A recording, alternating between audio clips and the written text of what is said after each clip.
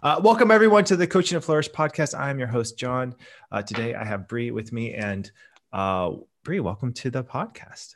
Thank you, John. Pleasure to be here. I want to go into your background, Bree, for all of our listeners and people watching. So, Bree, you are currently the executive director of Doretha Pressey Foundation, Southern Scholars, and the idea is that you help young people who wouldn't normally have access to education like this get access, get into college, and you've helped 4 people, 60,000 in this past year, and you have another 4 coming up. Yes, that's right. And you're trained, you went through the Academic Life Coach program. In what year? And who are your trainers? Just last year. And my trainers were the amazing Islam. Teresa was also a trainer. Awesome. And of course, Raj was amazing. Okay. So, yeah. It's an amazing team. I feel like if you put like a Venn diagram of people who are into life coaching and people who are into education, the middle part there, these people, we're changing the world. Yes. So Bree, so your background, so hearing all this out loud, here's where you are at. Like, this is the impact. What's it like to be here on the podcast? I'm so nervous. So, but other than that, I'm truly, truly grateful for the opportunity. Thank you so much. I'm usually a background type of person. So it's appropriate that a coaching engagement would get me to come out of my shell and do something like this. So I'm really honored. As you mentioned, we started the Dr. Doretha Pressey Southern Scholars Initiative to honor my mother, who was a brilliant, beautiful educator who loved students and loved everyone really, and loved giving back and helping others. And she passed away very unexpectedly at the end of 2018. And so my family and I founded Southern Scholars to honor her memory. I think initially we thought that we would just give scholarships to kids from our community of Denmark, South Carolina, which is my hometown, a very rural, small, low-income community in South Carolina. So we just thought we'd give them, checks to get into school, and that would be that. But we quickly learned that kids need a lot more than just money to get to and through college. And so we decided to build a whole program to support our kids. And for me, it was really critical that we include coaching as a major component of our program. So I'm really, really excited that we got the opportunity to work with you and your amazing team. It's so amazing. It's we were just talking just minutes before we made this thing go live about how education is the great equalizer. It is the thing that can change the trajectory of generations. What's been your experience with in terms of your own education and how it's changed your trajectory? Yeah, so I was very, very fortunate.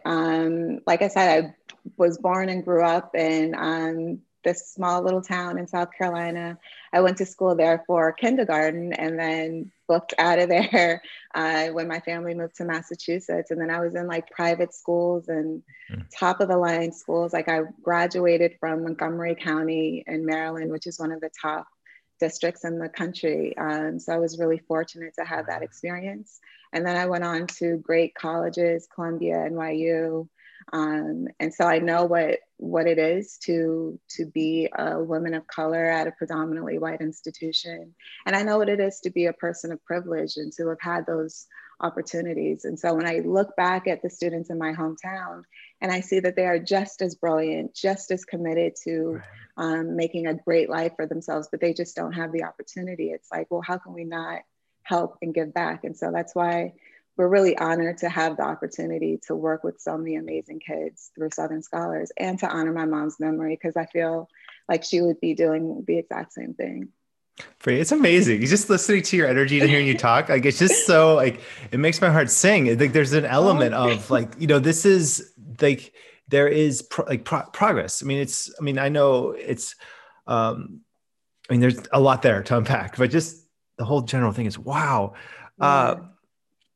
So Amoyce and I went to Brown. We met at Brown. We were college sweethearts and we got married, and we've been married now for, 17 years.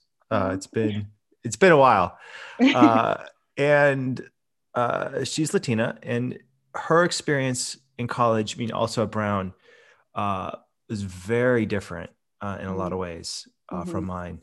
What do you feel like is important for people to understand about your, like, what it's like to go through college as someone who's, yeah, I mean, African American, and having to deal with, yeah, you're in Columbia, you're in NYU, but you're still having to deal with all of the other stuff.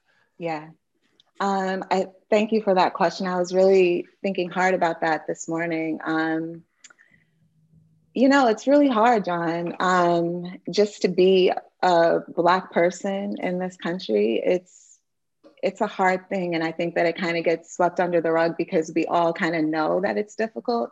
But when you really think about, like, okay, so I'm expected to go to class every day, do well in my classes, apply for internships, and do all these normal things that college kids do.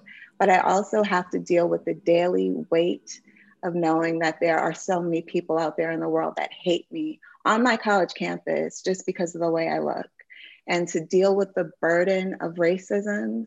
And, I talk to my students all the time about, like, the events that happened this past summer, and just seeing bodies of people that look like me, that look like my uncles, my father, that look like me on the ground being murdered by people that are supposed to take care of us and protect us.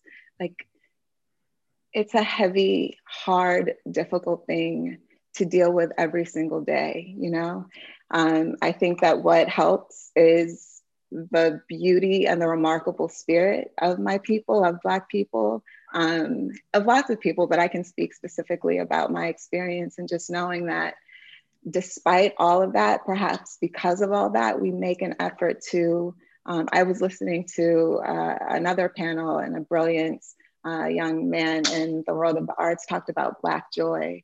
And I couldn't agree more. It's that the joy that saves us, the hope for something better in the future that keeps us moving forward. But to answer your question, it's not easy. It takes a lot of effort and discipline to get through it. And and that's another reason why I was interested in coaching, because I wanted my scholars to always know that they had someone there with them to help guide them through the journey of higher education. Right. I mean, I think it's, even at Brown, they had a program that was meant to, I don't know, they called it third world transition, which now, I mean, this is back in the early 2000s. They've since changed that name for obvious reasons. But it was meant for people of color to go to, like, to have basically a experience on a workshop. Like, they went there for, I think, 3 or 4 days earlier than everyone else, and got to bond. And then the rest of the students came. Amoyce went to that. I did not. They didn't. It was not for white people. But I feel like they should have done the opposite, where had like awareness and race training for white people to understand what is going on. Like, hey, wake up. I feel like a lot of that's happened this past summer. What was your experience with how you felt like the understanding shifted? It's hard to say. I mean, I think that there was lots of, like, immediate reaction, and everyone saw what was going on, and everybody wanted to immediately do the right thing. And so we saw these brands and companies come out with all these diversity initiatives, which is great. It's really fantastic. But I think for me, for a lot of my friends, were like, okay, this is cool, but what happens next? And how long will this last? And are you just doing this to be a part of this moment? Or are you willing to make the necessary changes that will actually affect change in our world? And so I think that what was great about the moment over the summer was that so many people were mobilized. It wasn't just Black people. It wasn't just poor people. It wasn't just Latino people. It was everybody all around the world that said, this is wrong and we need to do something about it. So I feel like it was a wake-up call, but I'm wondering, now that we're awake, what are we going to do? Right. Like it progress looks promising, but we have to wait and see if it's going to stick and last and what shifts and doesn't shift. Exactly. I mean, I think I've said this, I think almost every week, I feel like on the podcast. Uh, and especially when we talk about race, it frightens me as a white person to know what my experience was lacking growing up. Mm-hmm. And only until after I met Amois and saw the world through her eyes did I understand, whoa, that's scary to me. Mm-hmm. Because I feel like there is a huge gap in empathy and understanding. Where what do you see as next? Like if you could paint like the next best, let's say the understanding of most people progressed. Where do you see the next step in that progression going? Um, if I could paint, if I could Yes, paint that's it, the question. You got it. Yeah, yeah. um, We're in the space. I think that it really takes making major changes in legislation, Mhm. and in the way that this country is run. I mean, when you think about education, a lot of people say, oh, the educational system is so broken. It's not broken. It's designed to do exactly what it does, which is to keep a certain segment of the population in control and in power, and to make sure that the other segments of the population do not attain that power. So, are we really talking about making changes? Because if so, that means dismantling these systems of oppression, or at least like critically evaluating them and seeing what needs to be changed and making those changes instead of, talking about it or creating all these studies like for reparations, for instance. Congress is having like yet another conversation about should we even have a conversation, or should we even begin to study this idea of reparations? I mean, I'm not saying if I'm for or against, but I'm just saying like the time, we're past the time of having conversations. Like it's time to take some action if we really want to see real change. Right. I view education as the vehicle for that. And, Yeah. you're looking at even the creation of like school districts and things like that, which are designed specifically to privilege, like keep privilege in certain areas and keep privilege out of other areas. I mean, there's some Mm-hmm. pretty significant things that we as a society have to look at, Right. that I don't see happening in the next couple decades. I mean, Me it just either, feels like, sadly.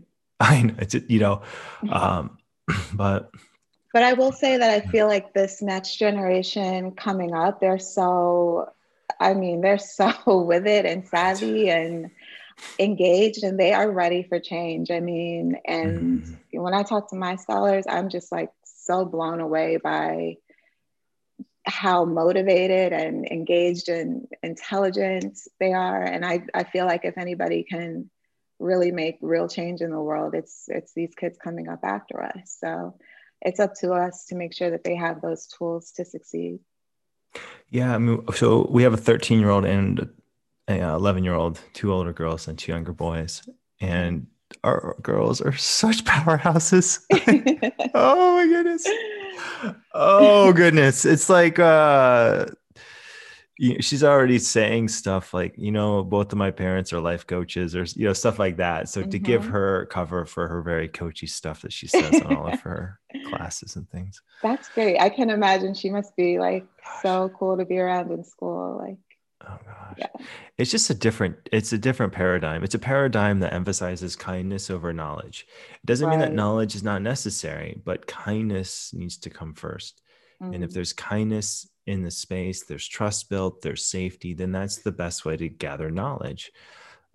It seems that we're, still reeling from centuries of uh, just having to deal with stuff as a society that we have not dealt with. Mm-hmm. I mean, even looking back, I've been studying systems theory, doing a lot of research on this stuff, looking even at concepts, that were created around the 1600s and how they played out over the, centuries.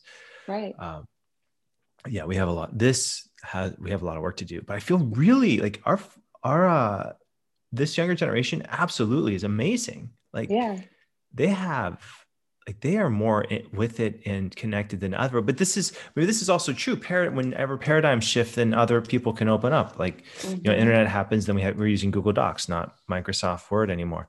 Mm-hmm. What, how do you, because I feel like there's a lot of energy and like a lot of excitement too. Like this next Mm-hmm. generation might look different, or this next view of education looks different. How do you see that? Or what do you see as the difference in this, like how education will look or the opportunities here? Oh my gosh. I'm really curious, John. I think about it often. I wonder if like these brick and mortar buildings, if these Ivies Right. are going to still continue to carry the same weight for students. So many students are just like, they can go and get a full class on like Khan Academy or whatever, and like take courses at Harvard from there. And especially now that everything is virtual. So I wonder if that will help to kind of level the playing field a little bit in terms of higher education. I'm certainly hopeful that it will. But I think that there's lots of other ways that this younger generation will disrupt our whole notion of what it means to be educated. And it's not just about like learning in a huge classroom at a big institution. What do you think? No, yeah, right. We're in it. So we use OutSchool a lot for stuff, Hmm. which is, I mean, you can take a class on anything, and we have homeschooled before this whole pandemic happened. Uh, and so it felt like, we've worked from home, we work remote. Coaching EDU is 100% remote. Hmm. We do remote training. Our girls are both homeschooled. They do a lot of their Hmm. things remote. Uh, I think the whole paradigm has shifted, and Yeah. the thing. So two things are going to happen. One is that um, more students are going to access online learning than before. Hmm.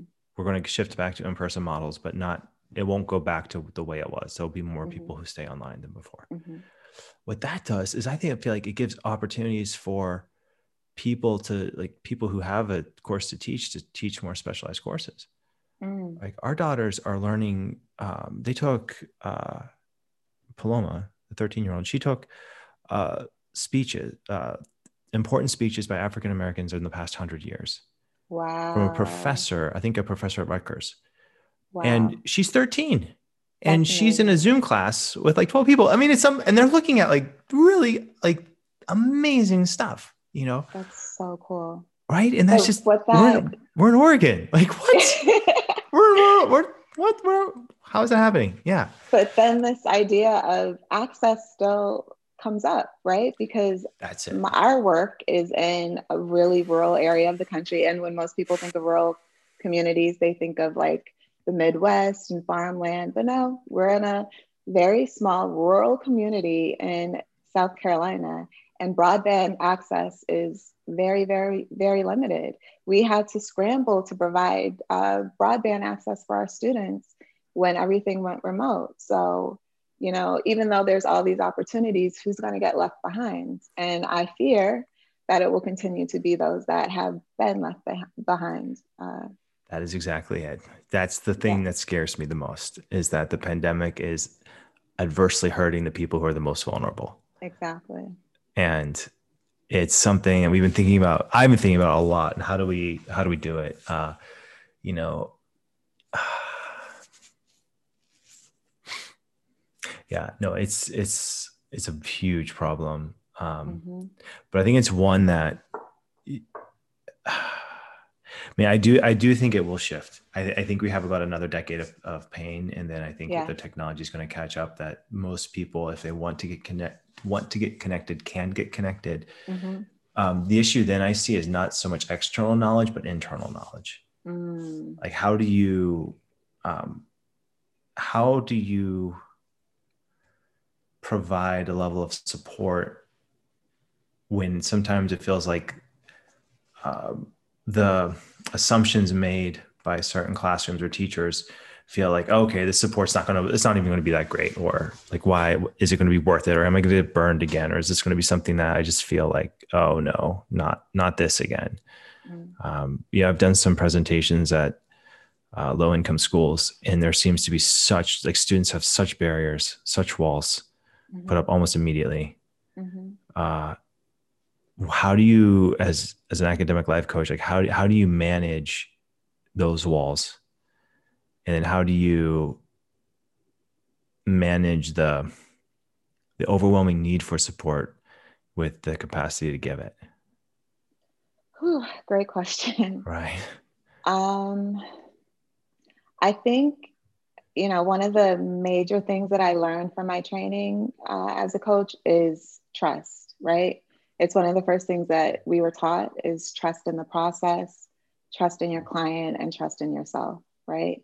So, and one of the things that Islam and Raj were really, really good about was helping me to trust that I was capable and able to do this work. And so when I go into a difficult situation, I have to, I guess, hone in on that and really trust myself and know that whatever is required in this moment in this situation to support the student, I have, right? Mm-hmm. And so when you go in with that helps a lot. And then trust the process, but also trust the client. There are so many times when I want to tell my students, do it this way. Like, trust me, I know this is the way that you need to do it. But we had a student this past semester who um, ended up working way more hours than I wanted him to work. And I thought that it would be detrimental to his grades. But he was like, look, I got it. Trust me, trust That's me. And awesome. so that clicked for me. And I was like, okay, I'm going to trust you. And he ended up getting his highest GPA to date. So when to try to answer your question, I think it's about being very realistic about the barriers um, that my students have to face and what we as a society are facing, but also knowing that like this small part that I'm playing in their lives, it will make a difference ultimately, and I can trust them to gain what they need to gain from the situation. Wow. It's got to feel like there's such a mountain to climb. And how do you sustain yourself in that daily grind? I talk to my mom a lot. Yeah. I feel like she's always with me. Every Don't make me cry, John. But every major decision, I'm always like asking for her wisdom and her guidance to get me through. My grandmother, who is my mom's mom, passed away 3 weeks after my mom passed away. So I feel like I have, and we've also named a scholarship to honor her because although she never even got her high school diploma, but she had 8 kids and she made sure that every single one of them graduated from high school. The majority of them have their undergraduate degrees and Wow. master's degrees. My mom had her doctorate degree. So I lean on them a lot. And then of course the entire community, my family, friends, my partner, you know, so I lean on them, but I also just looking at my scholars and looking at all the other kids in these communities and knowing that like if they're just given the opportunity and given the support, they will succeed. They're not getting Mhm. into the schools because they're not capable. It's just because of the way that the system is set up.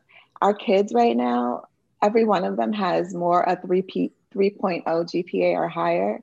One of our scholars who's planning to become a physician earned a 4.0 GPA her very first semester during a pandemic, mind you.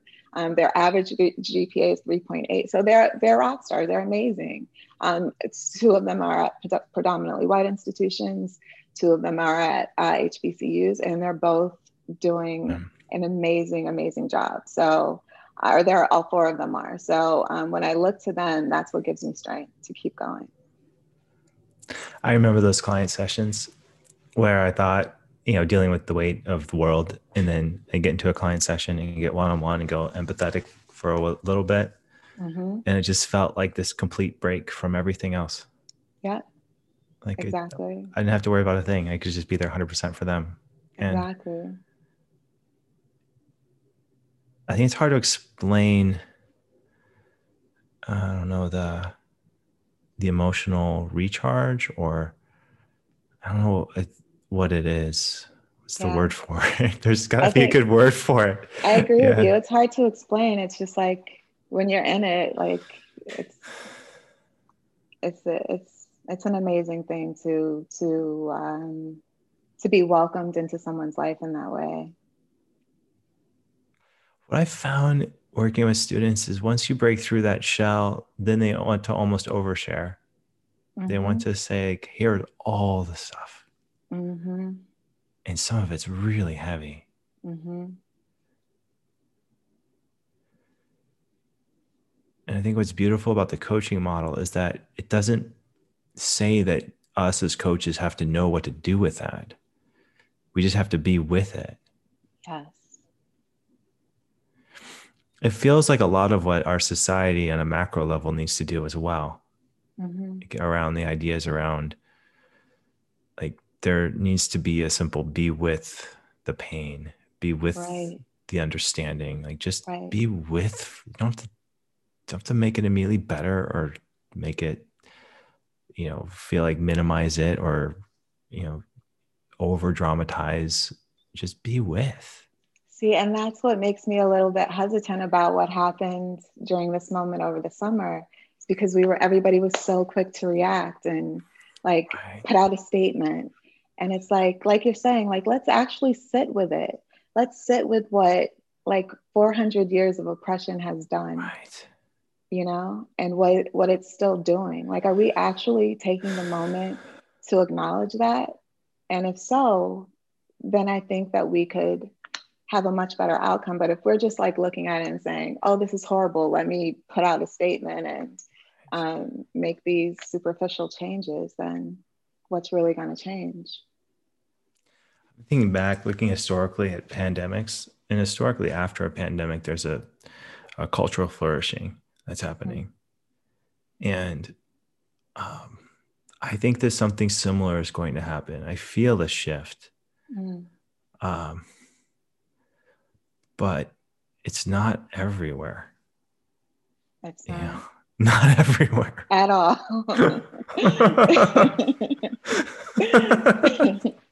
Right.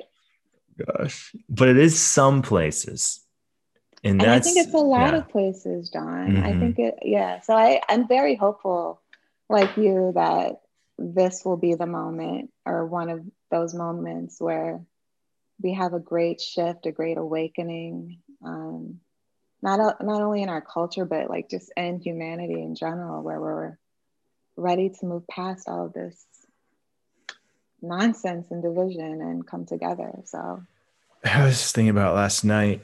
My yeah, I'm just thinking like how what was it?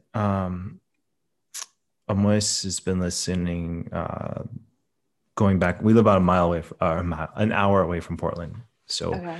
sometimes the girls have acting class and take the trip in every now and then. But they've been doing it mostly online too, which is amazing.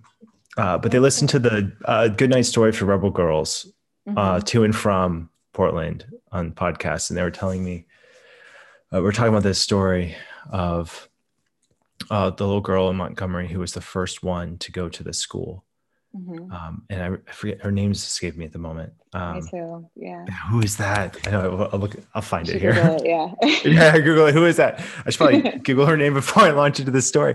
But it was, I mean, she was amazing. Are you kidding me? Like, so it's even that story. There are details of the story that are useful to know, Right. because they would make people feel bad if known. Like, so it wasn't Mm-hmm. like they just picked 6 random African Americans. No, they had to pass a test Right. that they made impossible to pass. Right. But then 6 people did it. She's one of the Right. 6 people who did it. Right. And so by law, they had to let her get in there. Mm-hmm. And every day, she had to endure people saying the most hateful things to her. Right. And then one day she stopped and just looked at them and mumbled something and kept going. And the marshals who were having to look at her, or, look after her, said, what are you doing? Like, they took her to the principal. Like, why? That's not safe. Like, just get in there. And she said, well, I was praying for them. Wow. And she said, I usually pray for them on the way over, on the car ride over, but I forgot. Wow. And so I stopped and had to Wow. pray for them. And that blows my mind, for her to get to that point. And I think at the root of it is that the people who are filled with hate, they do themselves just as much damage, but they don't see it. They don't know it. More damage. I would say way more damage. I did not know that story, but it doesn't surprise me at all. You know, I think that just like Black joy has been critical to us as a people making it this far, faith and, you know, a commitment to do that, to be kind and to not let like that insidious, like racism get to us. Like one barrier against that, it has always been our faith in God and the ability to pray for our enemies. You know, for they know not what they do, because what they're actually doing is harming themselves way more than they're harming us. Baldwin always talks about that, how like racism hurts the racist far more than it hurts the people that they're attacking. So yeah, that doesn't surprise me. But thank you for sharing that story because I wasn't aware of it. It's amazing, right? Like, are you Yeah. kidding me? I'm gonna look at her name up right now. I'm gonna look Okay, it up right cool. now. I gotta find it. You know, uh, um, it's amazing like being a. Do you have little ones? No, No. I don't. Well, you're sleeping. Like if you get like sleep. Yes. Yes. With no sleep, it just goes out. Like it's like, oh, especially like proper nouns, you know, like I can't keep those in my head sometimes.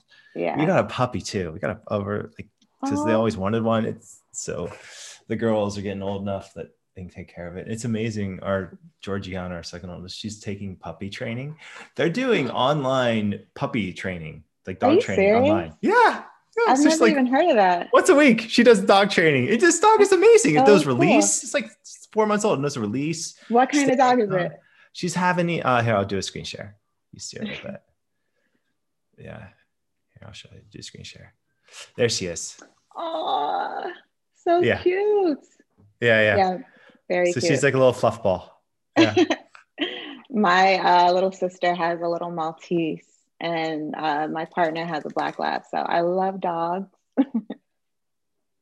But I hadn't heard of the online training. I might need to look into that.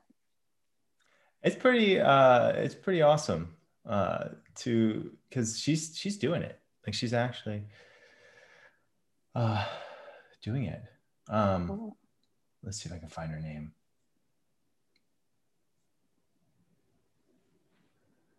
It doesn't say who.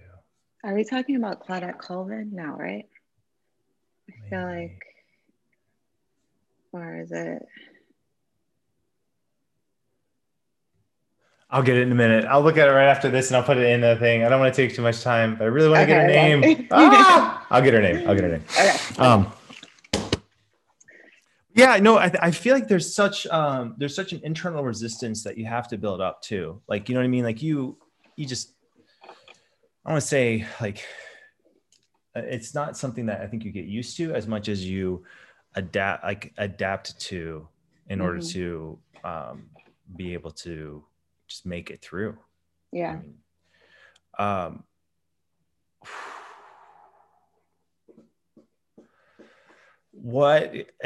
terms of coaching skills and coaching tools, like what are some of the coaching tools that you find you use most in your life? In my personal life? Or professional? Yeah. Oh, wow. Definitely listening. I thought I was a good listener. Like I used to pride myself on being a good listener. And then when I got into coaching and Islam was like, like this is what deep listening actually is.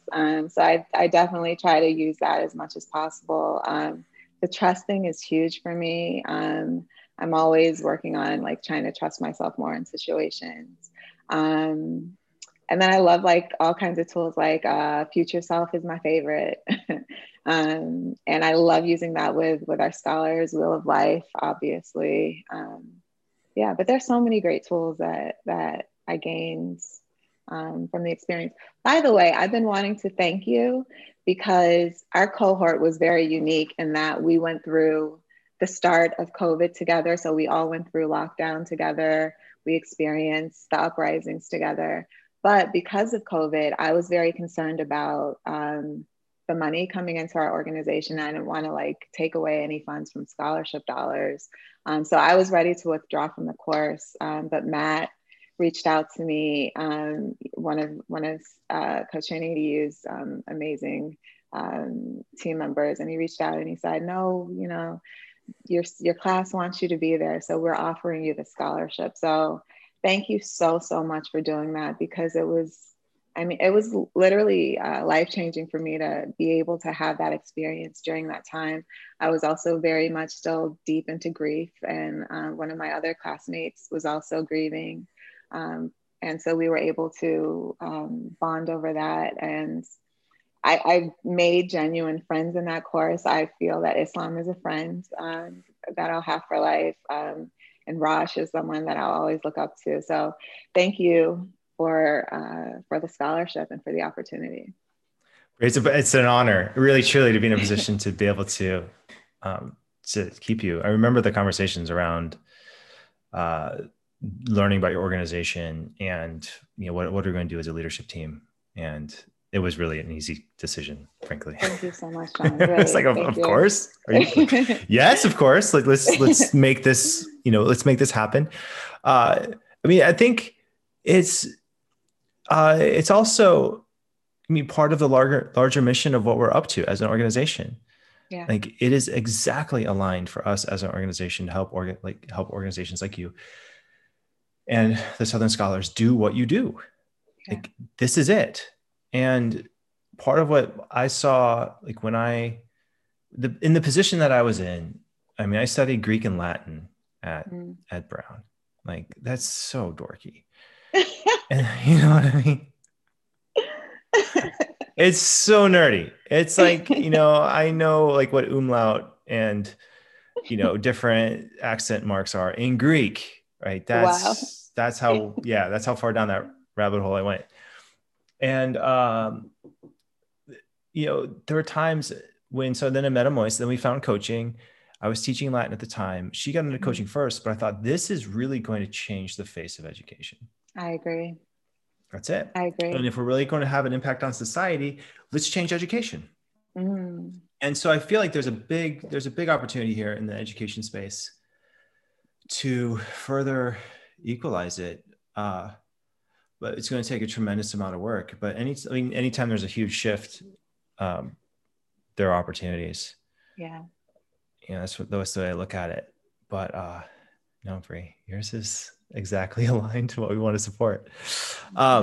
What, like, looking at it, the ideas of, you know, even in coach training itself, like the kinds of friends you make there, what was the most surprising thing about the coach training experience for you? That I cried like every week. I was shocked that I was so open and vulnerable in my class. Like from the jump, like I think we were all just really open. I think that says a lot about our instructor, Islam, and Teresa as well, when she came in to sub. But there was just such a feeling of safety. There was no judgment. It was just like a really beautiful space to be in. And especially, like I said, during that time when we were all feeling all these different emotions. So that shocked me. I really thought, okay, I'm going to learn how to be a coach. And like, I didn't think that it would be so emotionally involved. Oh, it changes everything. Mm-hmm. I feel like being able to listen empathetically, like active empathetic listening, it changed my life. It fundamentally changed my life. Yeah. I didn't think I was a good listener. I thought I was an okay listener, not amazing. But now I know, I can listen. I can really listen. And I feel like there's such power in that too. I mean, and it feels like we don't really have a good vocabulary for describing all the aspects that come up when you do lean that far into listening. I agree. Like I literally remember like where I was sitting when like empathetic listening like first made sense to me. What were, like, if you had to break down even your insights around listening, like what were the major milestones in that insight? I think it was honestly because I studied psychology, and I went to London and started a PhD program. Like I really intended on becoming a psychologist. And so, and my friends always told me that I was a great listener, and they loved talking to me. So for me, it was really understanding that the type of listening that I was doing before was cool, but I think I just had to break this barrier of like feeling like I was already a great listener and understanding that there was a deeper level of listening. So once I was able to break that and then actually like, take a breath and actually witness it and feel what it felt like when I was one-on-one with one of my classmates, and also being listened to that deeply. Oh my goodness, it really changed everything. And it's different than being in therapy, I think. I don't know how, but it's like a different thing when you're being listened to by a coach for some reason. Do you find that? I don't know. Totally, 100% yes. Okay. But it's hard to tell therapists that. And I think and I also think that, but therapists also know, I think therapists and coaches, the relationship is symbiotic. It's not like one is, taking away clients from the other. I feel like both of them have uses, but people who have psychology therapy backgrounds often come in and say they have to unlearn what they learned before. That's what it was. Yeah. And so they have exactly actually double work because you have to unlearn it, and they often think they're awesome. So right. They come in with their PhDs and such. And I go, that's great. That's great. But this is a whole different thing, and because it is different. Even positive psychologists, like what they do is it's the same kind of thing. They look, but it's in a positive way. So they look for patterns. They design studies, and they try to get science and do these science that says this is the benefit of this intervention. But still the expertise in the room is with the positive psychologist. It's not with the person, not the client. Right. That's what I love about coaching, is that you don't have to be an expert. You just have to listen and be curious. And it's right. And know that your client is the expert. Such freedom. It's like, I agree. It's just like, why would, what? Like I get to know less, play more, and have bigger impact. What? Okay. Yep. Like that's what we're doing here. But there is there's a cost to admission though. There are very strict internal patterns, bias, assumptions, skills that you have to either release or develop. Right. Yeah. It's a crazy, it's a wild process, What would be your advice to someone just starting out in their coach training journey? Whew. Congratulations, first of all. I was going to say go in with an open mind, which is important, but more importantly, go in with an open heart. And, Islam always talked about having a willingness to be vulnerable. And like she would always celebrate when we were willing to be vulnerable. So I think that it's huge. Even when we were practicing, it made a huge difference when people were willing to open up, so I think just be open to the process. Totally. And how can the Coach Training EDU community support you? Oh my gosh, more than you already have. I think, my goal for our organization as we grow is to bring on more coaches. So I obviously want to move forward and get my, oh my gosh, what is it? IFC. Is that right? Yes, credential. ICF, thank you. Everyone does it. I'm so used to it. But then I also want to bring in more coaches, and I would love to have them go through this journey as well, so that they're able to support our scholars. Absolutely. Yeah, let's talk. Let's see how we can make that happen.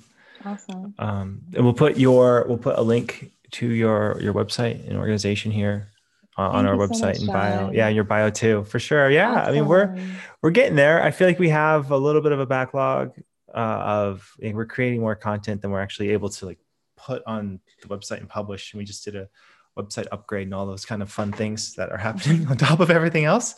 But we're going to get on top of the blog here and make it work. Great. Bree, I'm just thankful for you, what you're doing. Thank you. Your whole story, and I'm sure this won't be the last time we'll have you on the podcast. And Great. Yeah, hope you have a good rest of your week. For those Thank listening you. live, thank you so much for being here. And for those listening on the recording, thank you for listening. This has been another cast of the Coaching to Flourish podcast. Thanks, everyone.